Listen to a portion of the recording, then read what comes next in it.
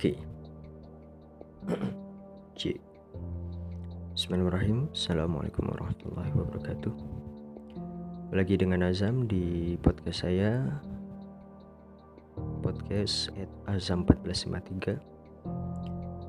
Hari ini kita akan bahas terkait dengan tema yang sangat penting, yakni tema #politik 4 dengan judul Papua, Kapitalisme Global dan Solusinya.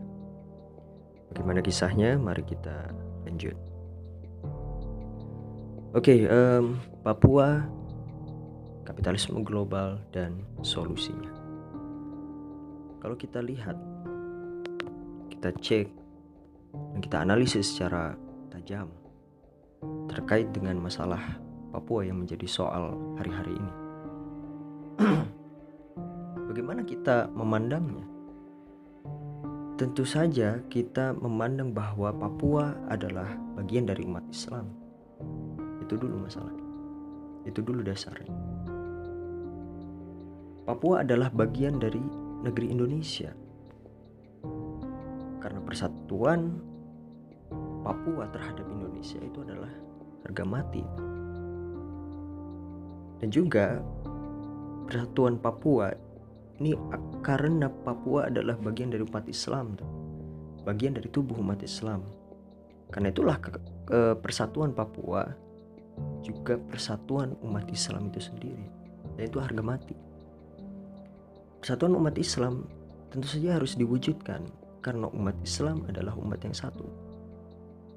Karena itulah Papua sebagai bagian dari umat Islam harus menyatu, tidak boleh memisah, tidak boleh merdeka secara mandiri.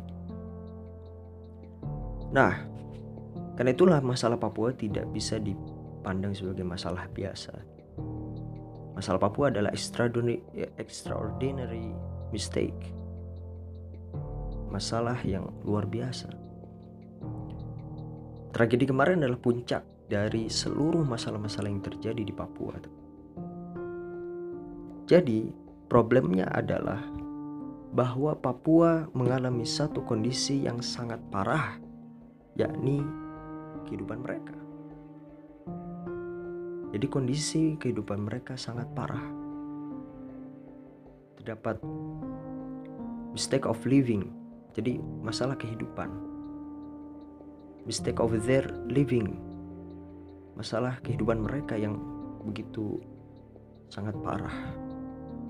Nah, ini yang harus kita cari, parahnya di mana, sehingga menimbulkan puncak dari masalah itu, atau puncak dari kejengkelan dan juga hasil dari keparahan yang terjadi dalam kehidupan mereka. Itu yang harus dipikir sampai ke sana. Jadi pertanyaannya, kehidupan mereka yang bagaimana? Tentu saja kehidupan manusia, lingkungan, environment yang mereka hidup di sana, di sekitar mereka, yang semuanya itu bersatu di dalam kesatuan kehidupan mereka, yang mereka rasakan, yang mereka hirup, yang mereka gunakan. Jadi itu soal-soal yang sebenarnya fundament yang harus dipikirkan secara mendasar dan menyeluruh. Karena itulah bicara Papua adalah bicara Freeport yang bertahun-tahun bercokol di sana tuh. Ini harus kita pikirkan.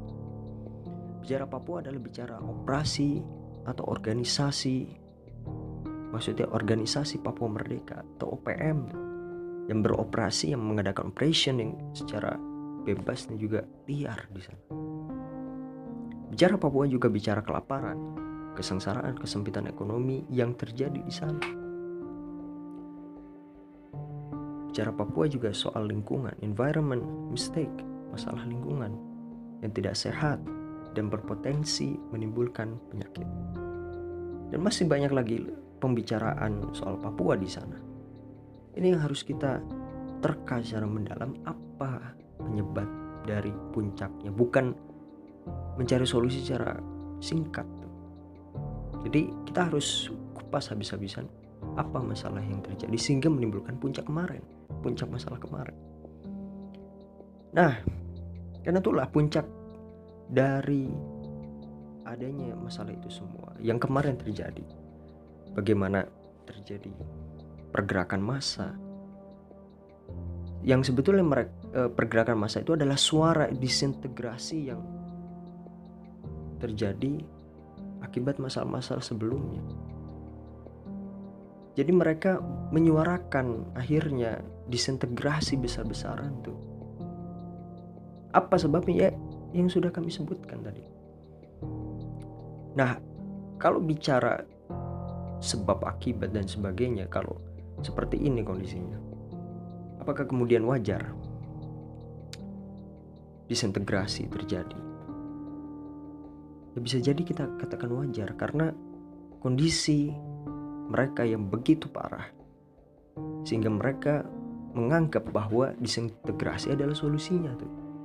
Jadi kan sehingga itu yang harus kita pikirkan.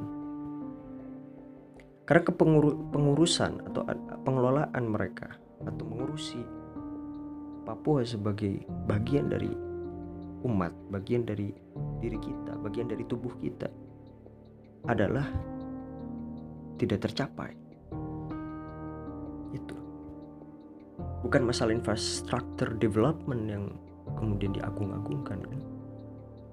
Pengembangan infrastruktur, kan, tapi yang sebetulnya harus diwujudkan adalah living development, pengembangan, penyempurnaan kehidupan. Nah, living development atau pengembangan kehidupan termasuk dalam pengembangan ekonomi mesti dilakukan secara fundamentally. Ini yang namanya kekuatan secara nyata, mengurusi manusia secara manusiawi, bukan sebagai mesin produksi yang diabaikan tuh. Ini pandangan atau paradigma kapitalisme. Nah, pertanyaannya lagi adalah mengapa ini semua bisa terjadi? Kalau kita bisa cek secara seksama dan tajam, ini disebabkan oleh kapitalisme global yang menganggap manusia di dalam konteks ekonomi sebagai mesin produksi. Kita bicara lebih luas lagi dan lebih mendasar bahwa terkait Freeport, kemudian OPM dan sebagainya, kelaparan, kesengsaraan, kesempitan ekonomi yang terjadi di Papua sangat dipengaruhi oleh kapitalisme global. Itu dia. Jadi kalau bicara masalah di Papua hari ini, puncaknya yang kita lihat hari ini adalah akibat dari kapitalisme global.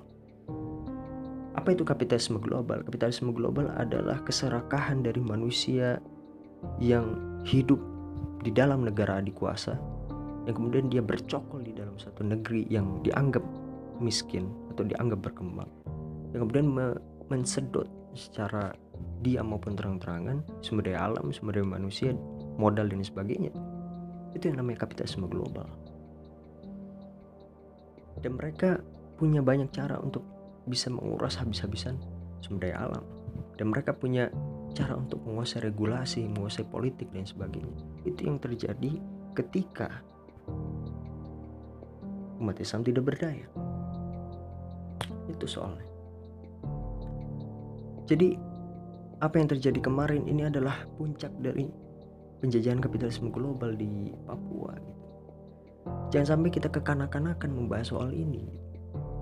Baru kita sadar puncaknya yang terjadi di Papua hari ini. Kemudian kita merengek, merasa gelisah, bagaimana cara keluarnya dan sebagainya. Akhirnya solusinya adalah harap tenang, harap jangan bersedih, mohon tenang dan sebagainya. Tidak cukup dengan itu, bahkan tidak menjadi solusi. Nah, karena itulah solusinya apa? Solusinya itu adalah mengembalikan kekuatan yang sesungguhnya, mengembalikan kekuatan sumber daya alam, sumber daya manusia, modal dan juga pikiran di dalam satu kekuatan bersama. Bagaimana caranya?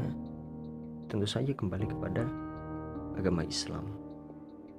Karena Papua adalah bagian umat Islam, dan umat Islam yang akan rela mati-matian untuk membela tanah Papua dari penjajahan.